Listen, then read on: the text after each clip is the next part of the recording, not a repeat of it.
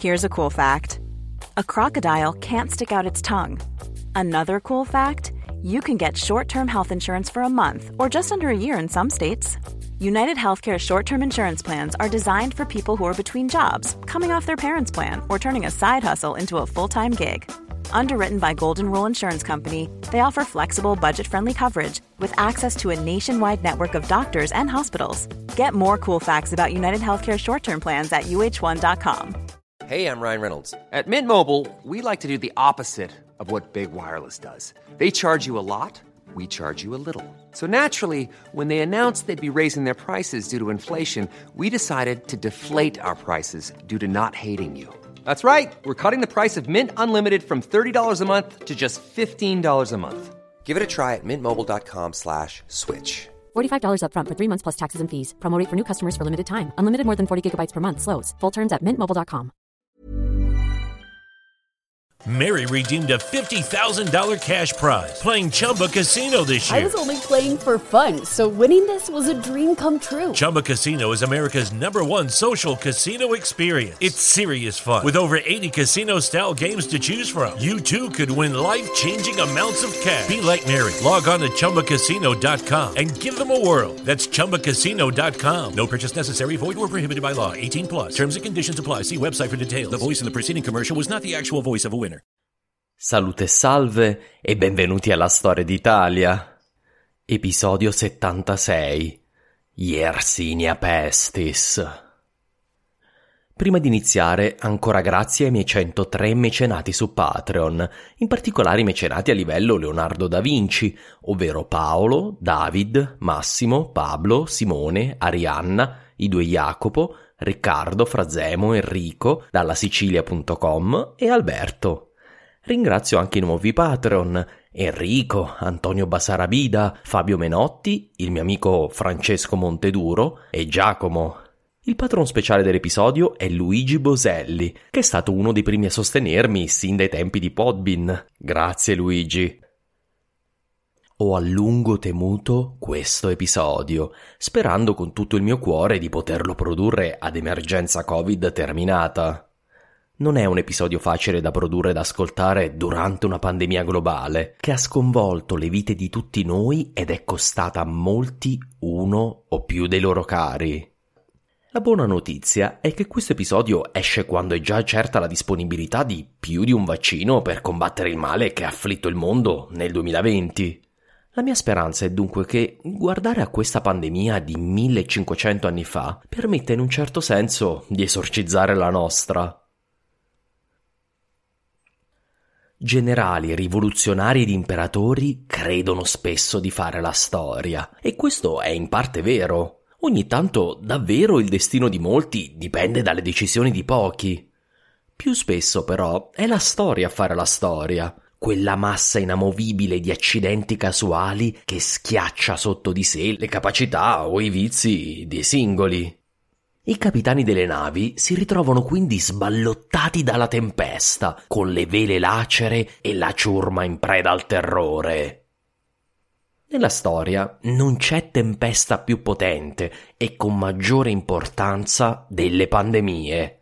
Ad insegnarci l'umiltà nella nostra eterna hubris sono di solito delle creature minuscole ed invisibili. Virus e batteri hanno fatto crollare imperi, hanno aperto agli europei il nuovo mondo, hanno tenuto intere regioni fuori dalla portata dell'uomo o sottosviluppate. Regolarmente una nuova malattia con caratteri pandemici si è diffusa in tutto il globo, spesso riportando indietro le lancette della storia umana di decenni, se non secoli, sempre comunque sconvolgendo la vita di tutti, i morti e i sopravvissuti.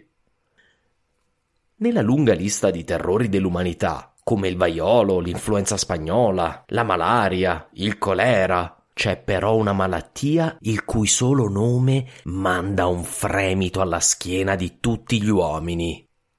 Non deriva dall'esperienza pratica, oggi è una malattia curabile con dei semplici antibiotici. Il terrore che incute è il riflesso dell'accumulo di secoli e secoli di orrore. Il suo nome è diventato un sinonimo di pandemia. La peste.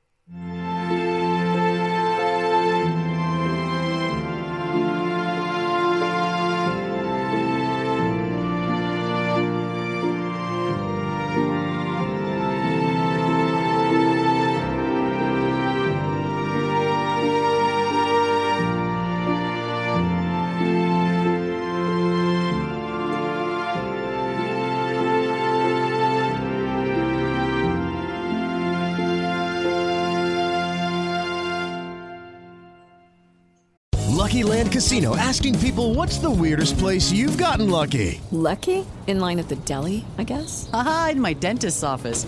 More than once, actually. Do I have to say? Yes, you do. In the car before my kids' PTA meeting. Really? Yes. Excuse me, what's the weirdest place you've gotten lucky? I never win and tell. Well, there you have it. You can get lucky anywhere, playing at LuckyLandSlots.com. Play for free right now. Are you feeling lucky? No purchase necessary. Void where prohibited by law. 18+. Terms and conditions apply. See website for details.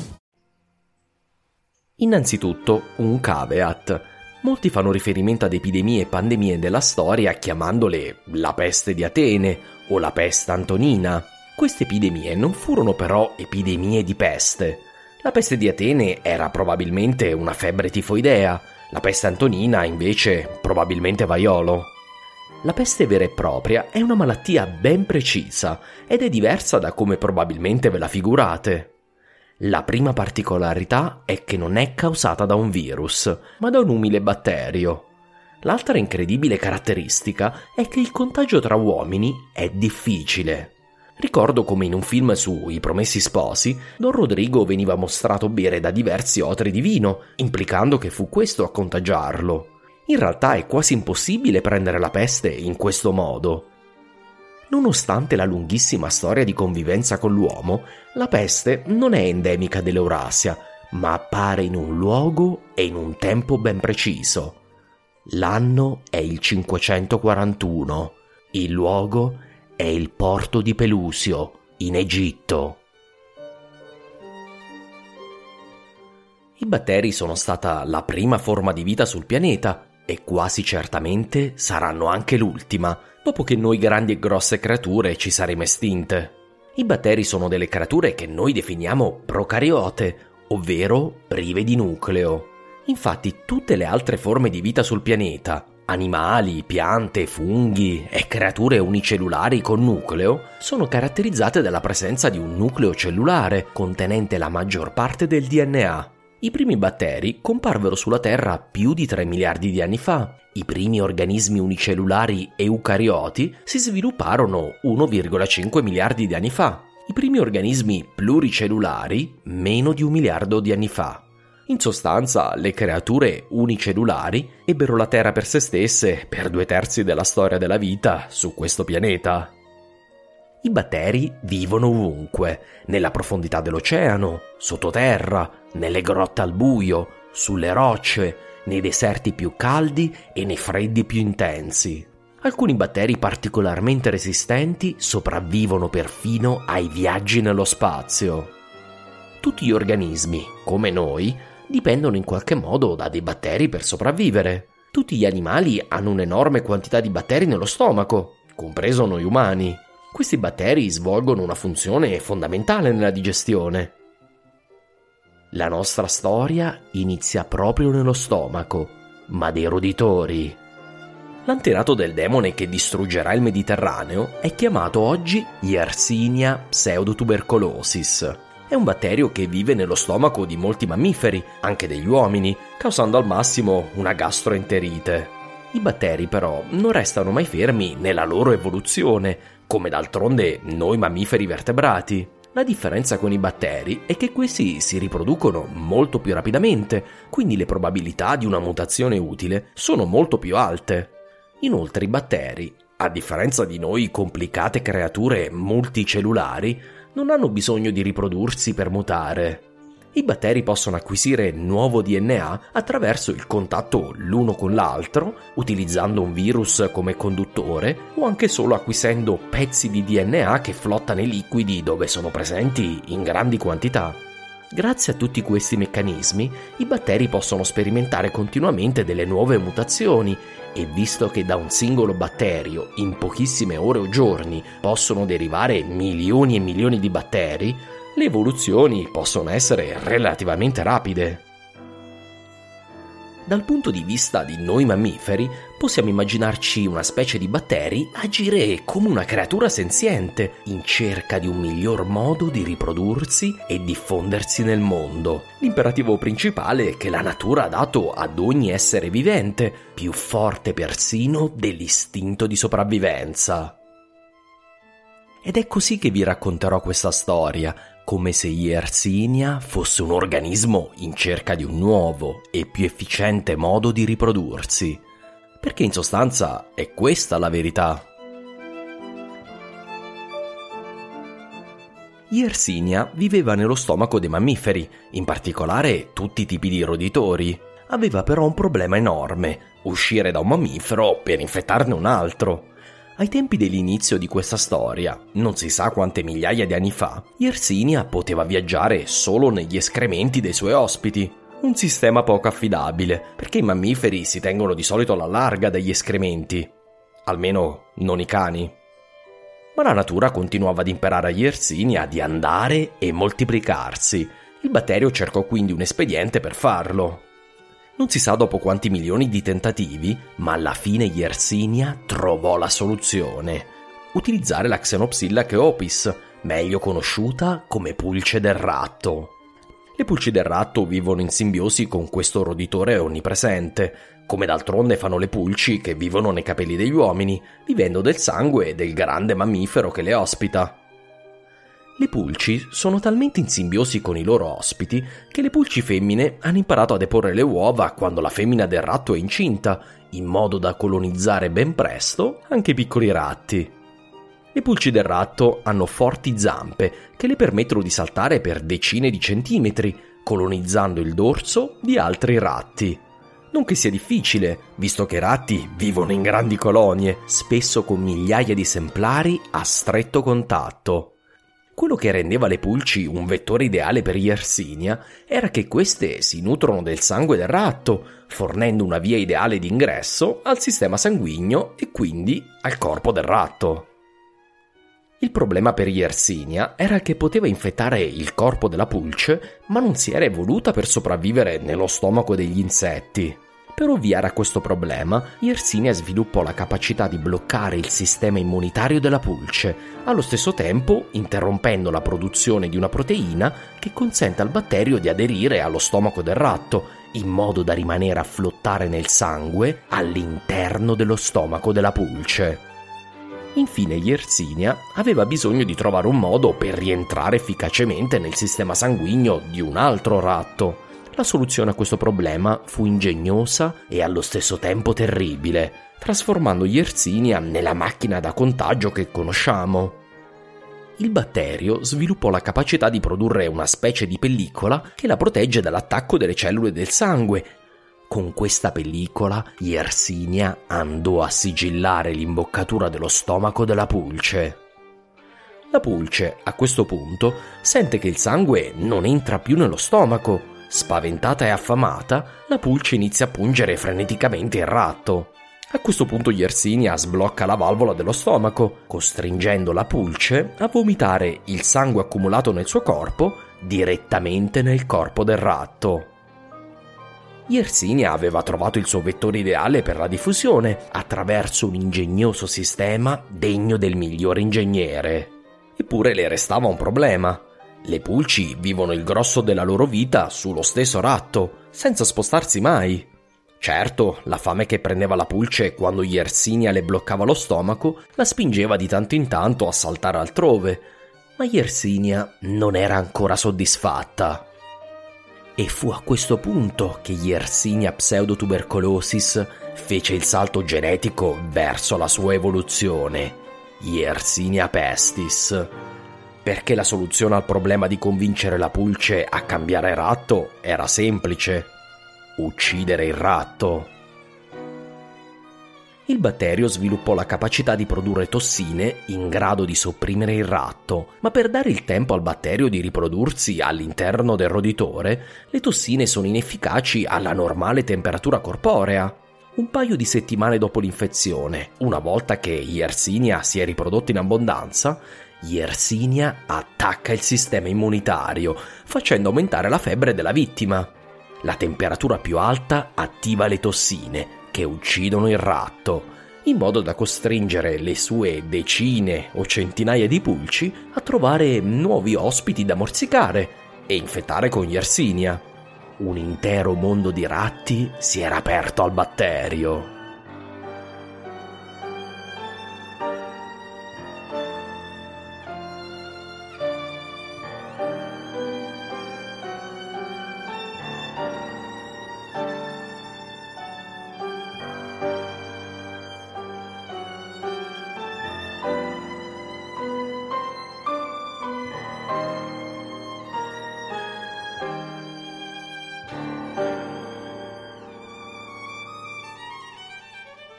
Il ratto nero, o Rattus rattus, non è più comune nelle nostre città, ma non perché i ratti siano scomparsi, è stato semplicemente soppiantato dal ratto norvegese, più grande e di colore marrone.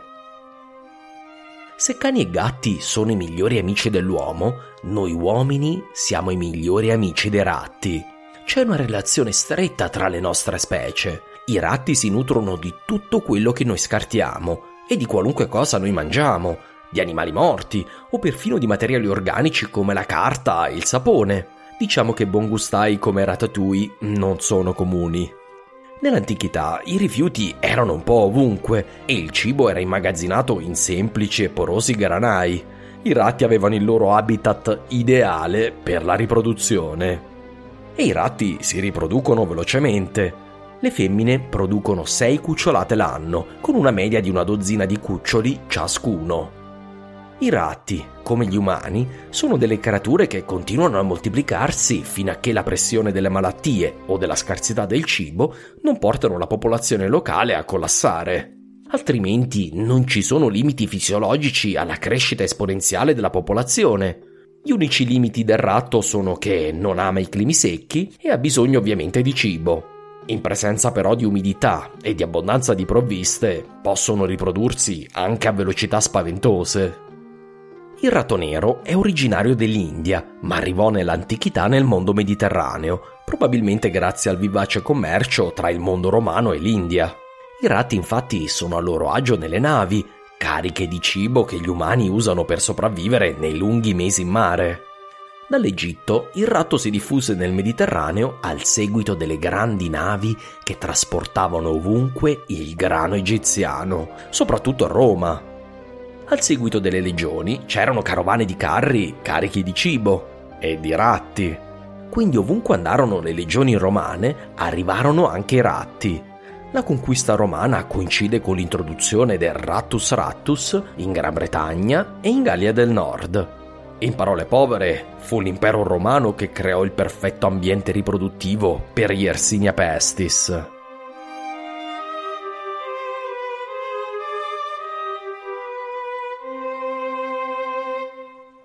Eppure Yersinia non era endemica del ratto nero. I ratti del Mediterraneo non avevano insomma delle pulci infette. La malattia ha avuto origini misteriose. In generale sono state teorizzate 3 possibili origini geografiche. L'Africa centrale, nell'area dei Grandi Laghi, l'India, ai piedi dell'Himalaya, e le steppe dell'Asia centrale. Kyle Harper, un grande studioso che si è specializzato in pandemie antiche, nel suo libro Il destino di Roma, clima, epidemie e la fine di un impero, sostiene l'origine asiatica del morbo. Harper sostiene che il demone era probabilmente ospitato negli animali selvatici come i roditori degli altipiani asiatici. Qualcosa lo avrebbe spinto a passare da quest'ospite ai ratti, e dai ratti cinesi a quelli indiani e di qui a Roma, attraverso le rotte commerciali del Mar Rosso. È di parere diverso William Rosen, l'autore del meraviglioso libro Justinian's Flea, che consiglio caldamente a chi può leggere in inglese. Sostiene con argomenti che trovo convincenti che l'origine era probabilmente in Africa, visto che la peste arrivò prima in Egitto e solo dopo in Persia e poi in Cina. Non il tipo di diffusione che ci si aspetterebbe da un'origine indiana o asiatica, ma perfettamente compatibile con un'origine africana, senza contare che anche un autore antico sostiene che la malattia ebbe origine in Etiopia. Quale che fosse la sua origine, la malattia all'inizio del VI secolo era completamente sconosciuta nella stragrande maggioranza del mondo eurasiatico. Questo vuol dire che i corpi dei ratti comuni nel mondo mediterraneo non erano preparati all'arrivo di Yersinia. Come abbiamo riscoperto dolorosamente nel 2020, una malattia è tanto più virulenta e pericolosa per una popolazione quanto è nuova. Con il tempo, infatti, si instaura una sorta di equilibrio tra la popolazione ospite e la malattia. In generale, non è interesse di nessun virus e di nessun batterio di uccidere tutti i suoi ospiti, in modo da impedire un'efficiente riproduzione. I microbi tenderanno ad adattarsi al corpo umano, diminuendo la loro pericolosità, mentre successive generazioni di ospiti acquisiranno una resistenza ad essi. E questo ad esempio il caso del morbillo, una malattia che fu terribile alla sua comparsa, causando probabilmente una pandemia nel mondo antico e poi devastando le popolazioni americane, ma che oggi colpisce i bambini in forma il più delle volte lieve, almeno fino a quando reggerà la diga vaccinale, visto che la malattia fa sempre più morti, a causa della riduzione della copertura del vaccino. Una regola generale è quindi che più una malattia ha un effetto patologico moderato, più a lungo è stata in contatto con il suo ospite. Yersinia, nel suo bacino d'origine, aveva probabilmente trovato un equilibrio. Non poteva uccidere troppi ratti, o la malattia avrebbe bruciato i tizzoni di cui aveva bisogno per ardere. Una certa percentuale dei ratti aveva certamente un'immunità alla malattia, permettendo alla popolazione di ratti di rimanere stabile. Tutto questo è importante quando si introduce il fattore umano. Yersinia era completamente disinteressata agli esseri umani, una creatura del tutto inefficiente dal punto di vista di Yersinia, come vedremo. L'unica cosa che le interessava era il ratto. Il problema erano le pulci. Quando le pulci venivano affamate da Yersinia, nel suo diabolico sistema espansivo, le pulci cercavano una qualunque creatura da morsicare.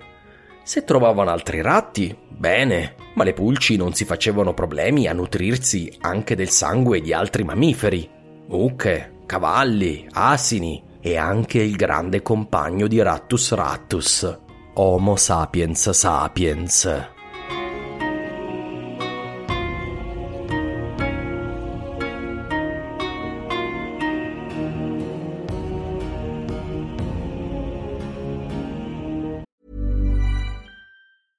Hey, I'm Ryan Reynolds. At Mint Mobile, we like to do the opposite of what Big Wireless does. They charge you a lot, we charge you a little. So naturally, when they announced they'd be raising their prices due to inflation, we decided to deflate our prices due to not hating you. That's right. We're cutting the price of Mint Unlimited from $30 a month to just $15 a month. Give it a try at mintmobile.com/switch. $45 up front for 3 months plus taxes and fees. Promo rate for new customers for limited time. Unlimited more than 40 gigabytes per month slows. Full terms at mintmobile.com. Hey there, it's Michelle Norris. I'm host of a podcast called Your Mama's Kitchen. When I travel, I'm usually looking for a way to find a taste of home when I'm not at home. And one of the things I love to do when I am at home is entertain. And Airbnb allows me to do that. When I was in California recently, I rented a house that had a great kitchen. And when we were sitting around the table, we're all thinking, we're in someone else's house. Someone could be in all of our homes as well. If you have a home, but you're not always at home, you have an Airbnb. Your home might be worth more than you think. Find out how much at airbnb.com/host. Il corpo umano normalmente possiede tutti gli strumenti per combattere un intruso come Yersinia pestis. Quella tra batteri e corpo umano è una sorta di assedio che dura da milioni di anni, una corsa agli armamenti più lunga di qualsiasi guerra fredda umana. Le difese esterne del corpo sono proprio la pelle e i vari sistemi protettivi della bocca e del naso, una serie di difese che Yersinia pestis superò semplicemente usando l'ariete costituito dalla pulce del ratto. Una volta dentro il sistema sanguigno, i vari tipi di globuli bianchi sono una formidabile difesa contro batteri e virus. Yersinia pestis ha sviluppato però un sistema di intrusione che è una sorta di mantello dell'invisibilità di Hogwarts. Si tratta di una serie di proteine che Yersinia produce per imbrogliare il sistema immunitario del ratto e che funzionano magnificamente anche con l'uomo. Yersinia riesce ad entrare nel corpo umano senza che, nella maggior parte dei casi, il sistema immunitario se ne accorga. Anche in caso di allarme, Yersinia riesce normalmente a sopravvivere. I fagociti, dei globuli bianchi che mangiano gli intrusi, sono molto efficaci con i batteri, ma Yersinia riesce a sopravvivere perfino dentro i fagociti, uccidendoli. Quando i fagociti iniziano a morire, il corpo umano si rende conto che c'è un intruso e sposta l'infezione verso la sua più importante struttura difensiva, il sistema linfatico. Ma Yersinia vuole essere portata in questa rete di strade e nodi che coprono tutto il corpo umano. qui Yersinia può riprodursi e diffondersi ovunque nel corpo. È a questo punto che la malattia segue percorsi diversi, da caso a caso, creando le sue 3 versioni conosciute. Nella maggior parte dei casi, il sistema immunitario cerca di concentrare l'infezione nei linfonodi, i nodi del sistema linfatico, dove i batteri possono essere attaccati dalle cellule del sistema immunitario e sconfitti. Questo sistema è di solito efficace con le infezioni batteriche, ma Yersinia prospera nel sistema linfatico. La battaglia tra globuli bianchi e Yersinia pestis causa l'ingrossamento dei nodi linfatici, cosa che risulta nel sintomo più noto della malattia, il bubbone. I bubboni compaiono nelle zone del corpo più vicine a dove le pulci del ratto hanno l'abitudine di pungere, sotto le ascelle e all'inguine. Questa è la manzoniana peste bubbonica, che però, come vedremo, è solo una delle 3 modalità di peste, ed è anche la meno mortale. Gli altri sintomi della peste bubbonica sono la febbre alta, il mal di testa, una grave debolezza che rende spesso infermi, disturbi del sonno, nausea, fotosensibilità, dolore all'estremità, vomito e, specie nella fase più avanzata, può esserci un coinvolgimento cerebrale che causa deliri, qualcosa che terrificò gli antichi, perché i malati sembravano in preda ai demoni. Come detto però, Yersinia non uccide subito il suo ospite, aspetta che siano passati diversi giorni, in modo da infettare tutto il corpo. Poi un numero di batteri si comporta da kamikaze, suicidandosi e causando una sovrapproduzione di risposta immunitaria da parte del corpo, che fa salire la temperatura e attiva le tossine. La mortalità per questo tipo di peste è di circa il 30%. Negli altri casi, dopo una lunga battaglia, il sistema immunitario riesce ad avere la meglio di Yersinia. Durante la guarigione, spesso i bubboni esplodono. Un evento orribile, ma un buon segno per il malato. Il problema aggiuntivo è però che se la peste rimane nel corpo a lungo, può trasformarsi nelle altre 2 tipologie, ancora più mortali.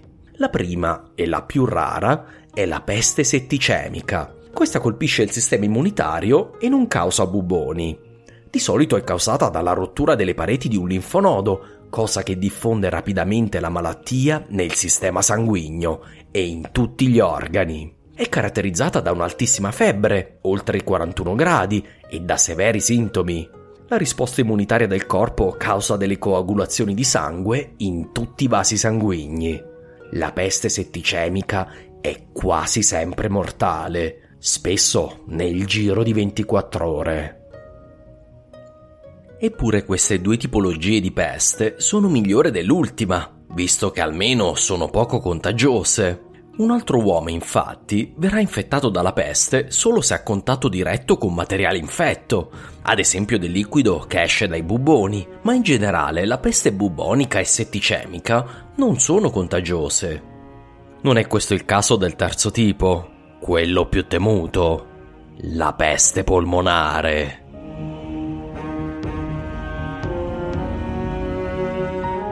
Nei casi sfortunati in cui Yersinia trova la strada dei polmoni, l'infezione è terribile. La mortalità è del 100%. Nessun uomo sopravvive ad un'infezione polmonare di Yersinia pestis. Ma c'è di più. Con l'infezione polmonare, Yersinia provoca tosse e catarro sanguinolento. A questo punto Yersinia riesce a trasmettersi da uomo a uomo attraverso le gocce di saliva che escono dalla nostra bocca con la tosse. Questa versione della malattia, più rara della bubbonica, è estremamente contagiosa e di solito causa la rapida morte di interi nuclei familiari. Eppure tutto questo orrore dipende in definitiva dalla triade ratto, pulce e Yersinia. L'ironia della sorte della malattia che simboleggia il concetto stesso di pandemia è che è raramente contagiosa da uomo a uomo, versione polmonare a parte. Per uccidere, Yersinia aveva bisogno delle condizioni ottimali. Le trovò nel 541 d.C.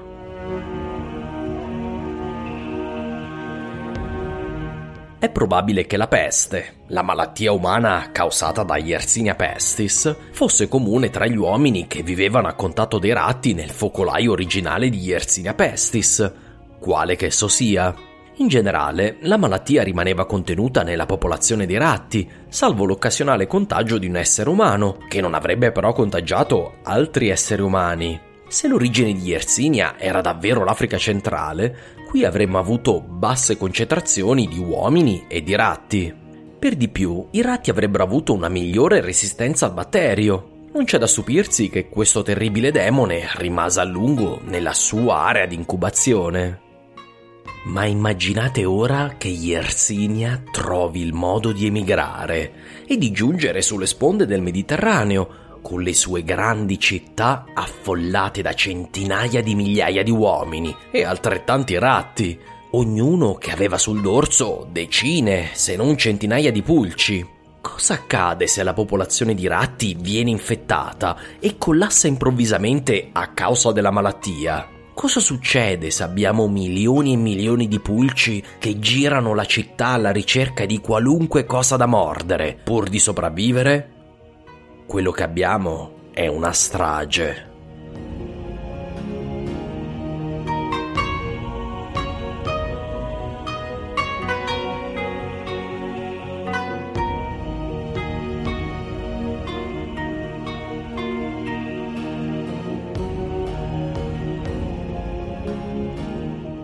Per fortuna degli esseri umani, tra l'Africa centrale o anche l'Asia e l'Egitto ci sono aree molto calde che non permettono al ratto di diffondersi facilmente. I ratti, a differenza dell'opinione comune, sono degli animali piuttosto sedentari, vivendo in un raggio di circa 200 metri dalla loro casa. In più odiano il caldo e le temperature secche.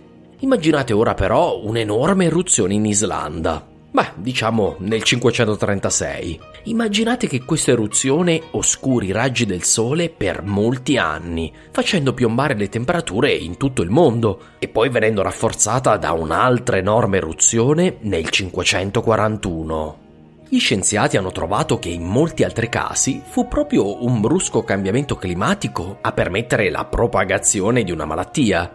L'ipotesi, possibile ma non verificabile, è che il brusco cambiamento climatico del decennio 536-546 sconvolse l'equilibrio ambientale nel quale viveva Yersinia pestis, forse spingendo i suoi ospiti a muovere verso la costa dell'Oceano Indiano. Di qui il morbo avrebbe preso un passaggio a bordo delle navi che partivano dai porti africani o da quelli indiani in direzione dell'Egitto. A quei tempi c'era un ricco commercio di avorio con l'Africa e di seta con l'India. È possibile che Yersinia viaggiò quindi verso l'Egitto, sbarcando a Pelusio, un antichissimo porto nel delta del Nilo, vicino a quello che oggi è il canale di Suez. Qui Yersinia trovò un'enorme quantità di ratti, senza alcuna immunità al morbo. Nel giro di poco tempo, la popolazione di ratti della città era sul punto del collasso e le pulci avevano iniziato a colpire gli esseri umani. Primi fra tutti si ammalarono i marinai, sintomo che la malattia giunse a Pelusio dal mare. Poi toccò gli operatori del porto, poi le persone che si recavano nell'area regolarmente, fino a che l'intera città fu preda del mostro. Le malattie erano una costante del mondo antico. Persino delle epidemie serie come quella che aveva colpito Pelusio non erano rare. Immagino quindi che nessuno fu particolarmente preoccupato, almeno fino a quando la malattia non giunse ad un'altra città vicino a Pelusio, una città ben più interessante per Yersinia pestis: Alessandria, patria di almeno 500.000 di persone. Quando i ratti, le pulci e Yersinia giunsero lì, la malattia devastò la città per un interminabile inverno tra il 541 e il 542. I cadaveri si accumularono sui cadaveri, tanto che l'intera città era ricoperta di un liquido nauseabondo prodotto dalla decomposizione di migliaia di cadaveri. Interi nuclei familiari furono devastati, mentre persone preda ai deliri della malattia vagavano in una città spettrale. Dopo centinaia di migliaia di morti, la città riemerse dal morbo solo in primavera. Durante l'inverno le notizie viaggiavano lentamente nel mondo romano, le navi non viaggiavano, anche i trasporti di terra erano rallentati. La rilevanza di quanto accaduto nella seconda città dell'impero non deve essere stata compresa immediatamente nel resto dello Stato romano o nella capitale. Sta di fatto che a primavera gli egiziani fecero quello che lo Stato richiedeva ogni primavera, scandendo da millenni la loro vita, con la stessa certezza della morte e delle tasse. Gli egiziani raccolsero il grano nei grandi granai statali e lo inviarono ad Alessandria per essere da qui spedito nel resto dell'impero, dalla grande flotta che riforniva Costantinopoli e molte altre città minori del mondo romano. Ancora una volta fu la natura stessa dello Stato romano a rendere possibile la pandemia. Prima dell'impero il mondo era molto meno interconnesso. Quella romana era un'economia su scala intercontinentale. La pandemia avrà dimensioni comparabili. Le grandi navi cariche di grano, ratti, pulci e Yersinia si misero in viaggio per Costantinopoli, dove le attendevano altre centinaia di migliaia di persone e uno storico, Procopio.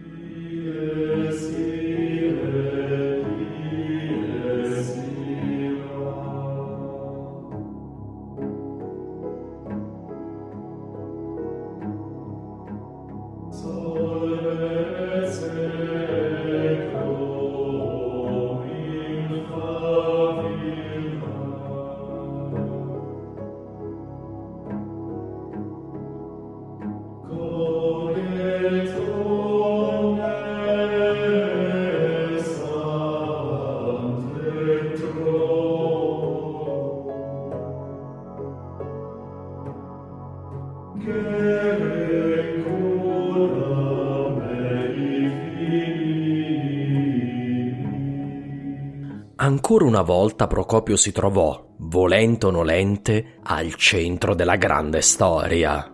Da qui in poi vorrei citare in gran parte le sue parole, che permettono di aprire una porta su quello che accadde in tutto il Mediterraneo, nel giro di pochi anni. Siamo molto fortunati che ci fosse un uomo come Procopio a narrare tutto questo, visto che era un amante della storiografia classica, di stampo tucideo, e non cercò di spiegare quello che stava accadendo semplicemente come una manifestazione della volontà di Dio. Procopio ci fornisce invece un racconto di prima persona di quello che accadde, per quanto possibile scientifico e razionale. Leggiamo assieme. Quell'anno scoppiò una pestilenza a causa della quale poco mancò che andasse distrutto l'intero genere umano. L'epidemia non si abbatté soltanto su una parte del mondo o su un gruppo di uomini, né fu circoscritta ad una determinata stagione.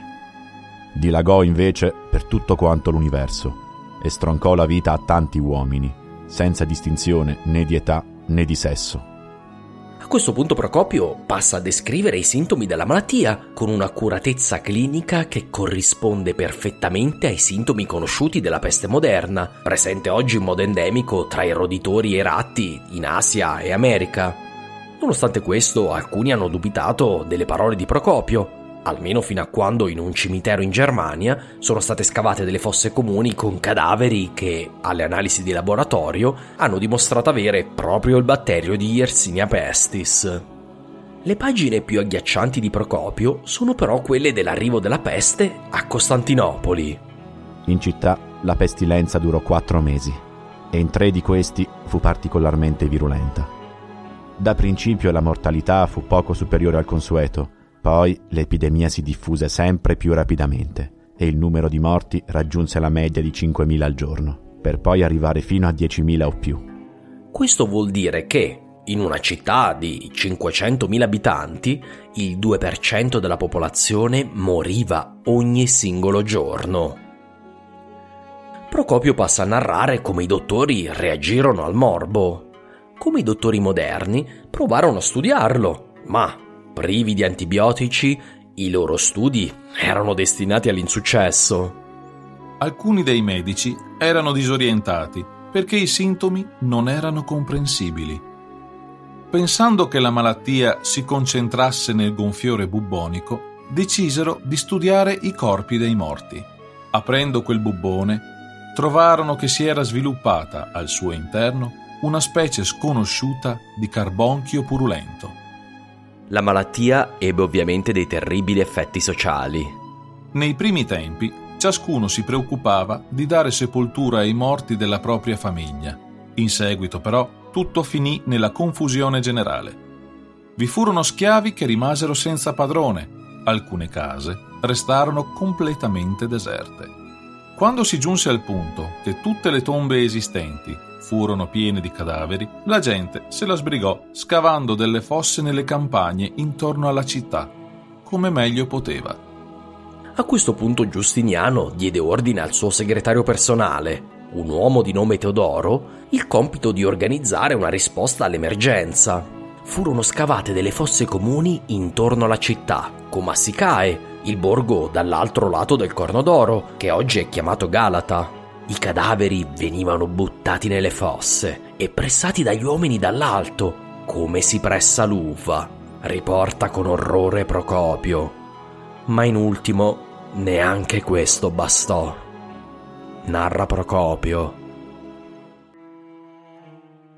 Non potendo più far fronte al numero dei defunti, i becchini salivano sulle torri delle mura di Sicae. Qui scoperchiavano i tetti delle torri e gettavano dentro i cadaveri accatastandoli alla rinfusa secondo come cadevano, e poi coprivano di nuovo le torri con i tetti. Perciò da esse cominciò a diffondersi in tutta la città un puzzo nauseabondo che diveniva sempre più insopportabile per gli abitanti. La mente va, inevitabilmente, alla carovana di veicoli militari che lasciarono Bergamo nei giorni più acuti della nostra crisi.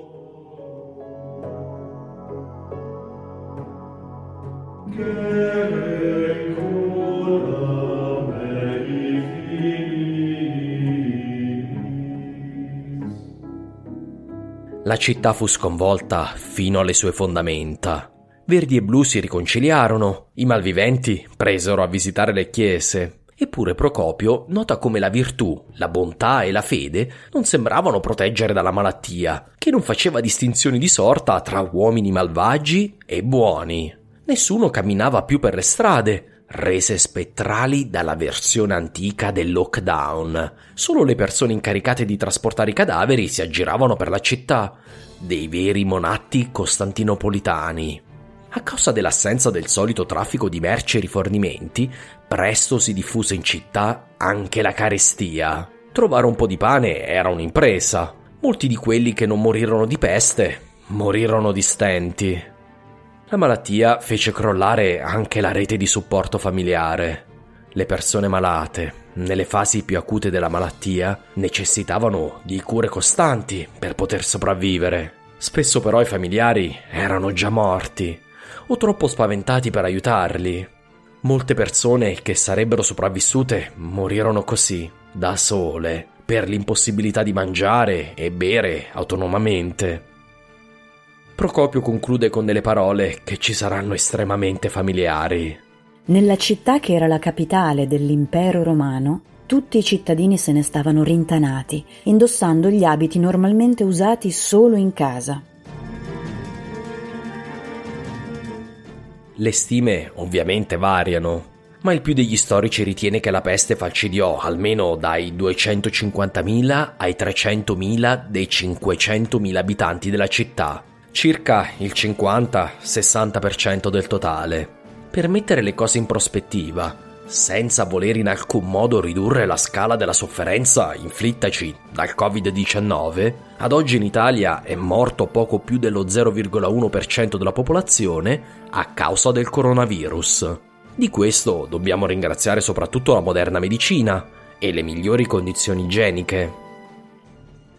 In tutta la sua millenaria storia di capitale dell'impero romano, Costantinopoli non tornerà mai alle vette di popolazione raggiunte nel 541, prima dell'arrivo del mostro.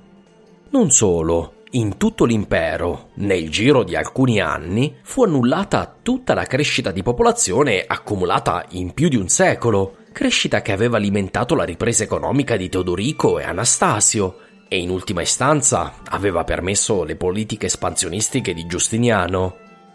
Ora tutto questo era svanito. via gli introiti fiscali record, via le nuove e rafforzate armate dell'esercito di Giustiniano, via la solida economia cittadina che aveva permesso all'impero romano di sopravvivere alle procelle del V secolo. Ho speso un intero episodio per raccontarvi come giunse nei paesi del Mediterraneo la malattia che un giorno sarà chiamata la morte nera. La ragione è che il suo arrivo è di portata cataclismatica, certamente uno dei più importanti eventi degli ultimi 2000 anni. Il livello di sofferenza, ovunque, fu senza precedenti. Giovanni di Efeso, un membro del clero monofisita, racconta di navi alla deriva nel Mediterraneo, sulle quali tutti i marinai erano morti, di campi di grano maturo che nessuno sarebbe venuto a tagliare, di frutta che cadeva a terra a marcire, di uva non raccolta, di bestiame sparso nei campi e senza più padrone, delle grandi vie dell'impero completamente deserte, con le stazioni della posta imperiale ricoperte di corpi in putrefazione. Eppure la peste non fu solamente un evento puntuale che si risolse nella morte di circa un terzo degli abitanti dell'impero, cosa che senza dubbio fu, mietendo almeno 25 milioni di vittime nei primi anni del contagio, nell'impero romano, in Gallia e in Persia. L'equivalente di una guerra mondiale, in un mondo assai meno popolato. No, al di là della spaventosa prima ondata, che va dal 541 al 549 circa, la malattia ebbe la terribile abitudine di tornare regolarmente. A Costantinopoli sono riconoscibili cicli di 15-20 anni. Vi chiederete come mai? La ragione sembra essere che i sopravvissuti alla peste acquisivano una naturale immunità al morbo, ma questa non si trasferiva ai loro figli. Ogni 20 anni circa la peste tornava e mieteva vittime tra i giovani e coloro che l'avevano scampata qualche decennio prima. La seconda ondata scoppiò a Costantinopoli nel 558 e si diffuse poi in Cilicia, Mesopotamia e Siria. La terza ondata devastò l'Italia e la Gallia nel 571 ed è attestata a Costantinopoli nel 573 e 574. La seguente manifestazione della peste si verificò nel 590-591, a quanto pare partendo da Roma, per colpire poi Ravenna, Grado e Listria nel 591 e Antiochia nel 592. La quinta ondata della pandemia scoppiò a Tessalonica nell'estate del 597, per poi spostarsi nel Mediterraneo orientale. E così via. Sono state identificate almeno 18 ondate di peste tra il 541 e il 767, quando l'ultimo focolaio di peste è riportato a Napoli. In questi 2 secoli la popolazione umana in questa parte di mondo non poté in alcun modo aumentare, visto che veniva regolarmente falcidiata dalla peste. Anzi, calcoli ragionevoli, basati sulla dimensione delle città e sulla popolazione delle campagne, fa stimare che il mondo mediterraneo e l'Europa al 750 avevano circa il 50-60% di abitanti in meno rispetto al 541. Certamente non solo a causa della peste, ma questa diede un contributo determinante. È difficile dire che il mondo sarebbe piombato nei secoli bui senza il determinante contributo di Yersinia Pestis. Difficile sostenere che ci sarebbe stata una tale discontinuità tra tarda antichità e medioevo. Di converso, la ripresa economica e demografica che si avrà a partire dall'VIII secolo e che è passata alla storia come rinascita carolingia coincide esattamente con la fine dei cicli del morbo. Quando la peste tornerà in Europa nel 1348, metterà fine ad un altro spettacolare periodo di crescita demografica. Il Medioevo, in sostanza, è aperto e chiuso dalla peste.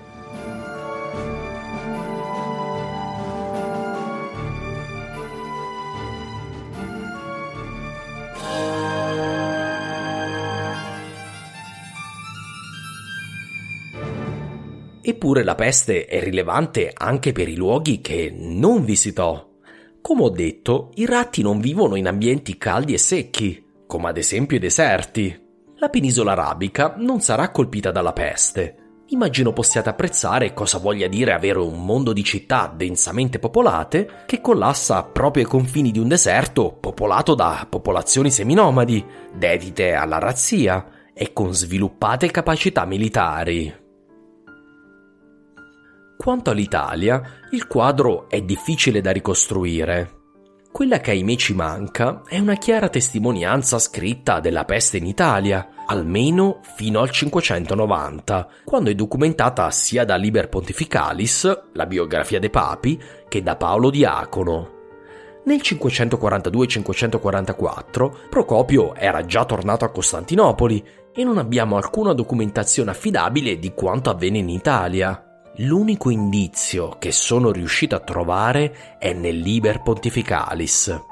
Quando nel 545 Giustiniano convocò Papa Vigilio a Costantinopoli, questi fu condotto a forza alle banchine sul fiume Tevere. Qui ci fu una scena memorabile, come riporta la biografia dei papi.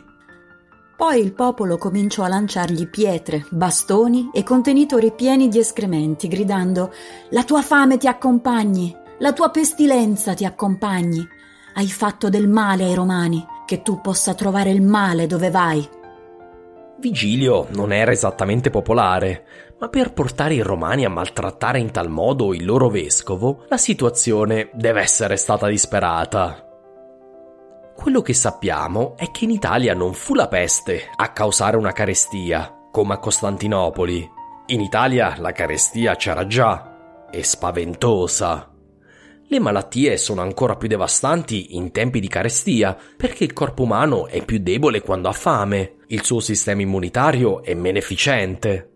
Se nell'affollata Costantinopoli morì il 50-60% della popolazione, la mortalità deve essere stata simile o maggiore nelle città italiane devastate dalla guerra e dalla fame. Le conseguenze le vediamo nell'archeologia. Intere città abbandonate e rimaste silenti. Le città rimanenti che si restringono attorno al loro centro monumentale, mentre il resto viene abbandonato agli elementi.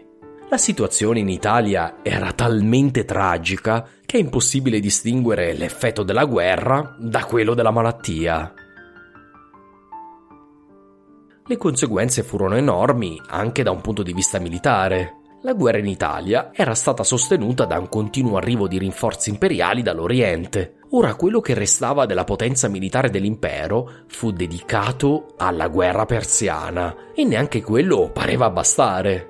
I circa 12-15 mila imperiali rimasti in Italia furono falcidiati dalla peste, che colpì anche i Goti, ovviamente, ma questi potevano contare su un continuo flusso di reclute tra i Goti e gli italiani, intenzionati a cacciare gli imperiali dal loro paese.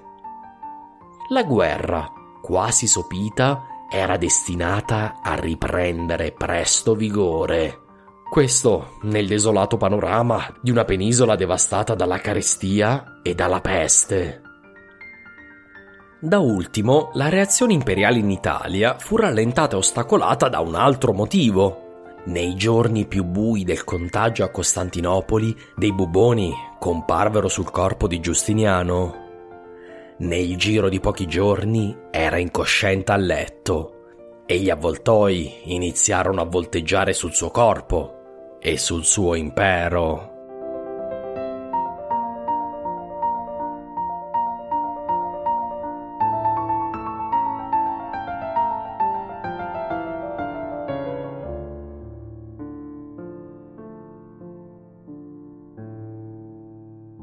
Prima di salutarci, un ultimo pensiero va ai milioni e milioni di morti di questa peste antica e della pandemia moderna. Non possiamo né dobbiamo vederli come numeri. Sono persone, con figli e genitori, con amori e passioni. La distanza nel tempo o nello spazio non può renderci indifferenti. Per i morti di 1500 anni fa e per quelli di questo terribile anno, spero vogliate unirvi a me, in un silenzio di qualche secondo, in loro memoria.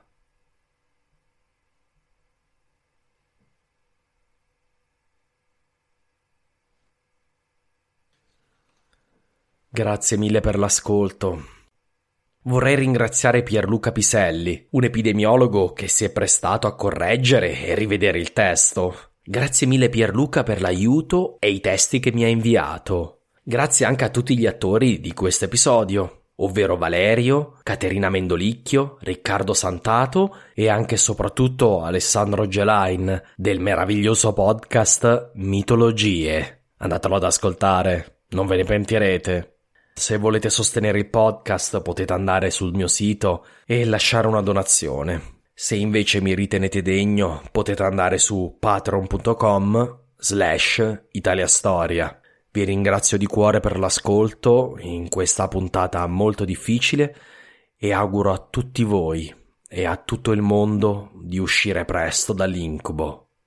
Grazie veramente di cuore a tutti per l'ascolto e alla prossima puntata.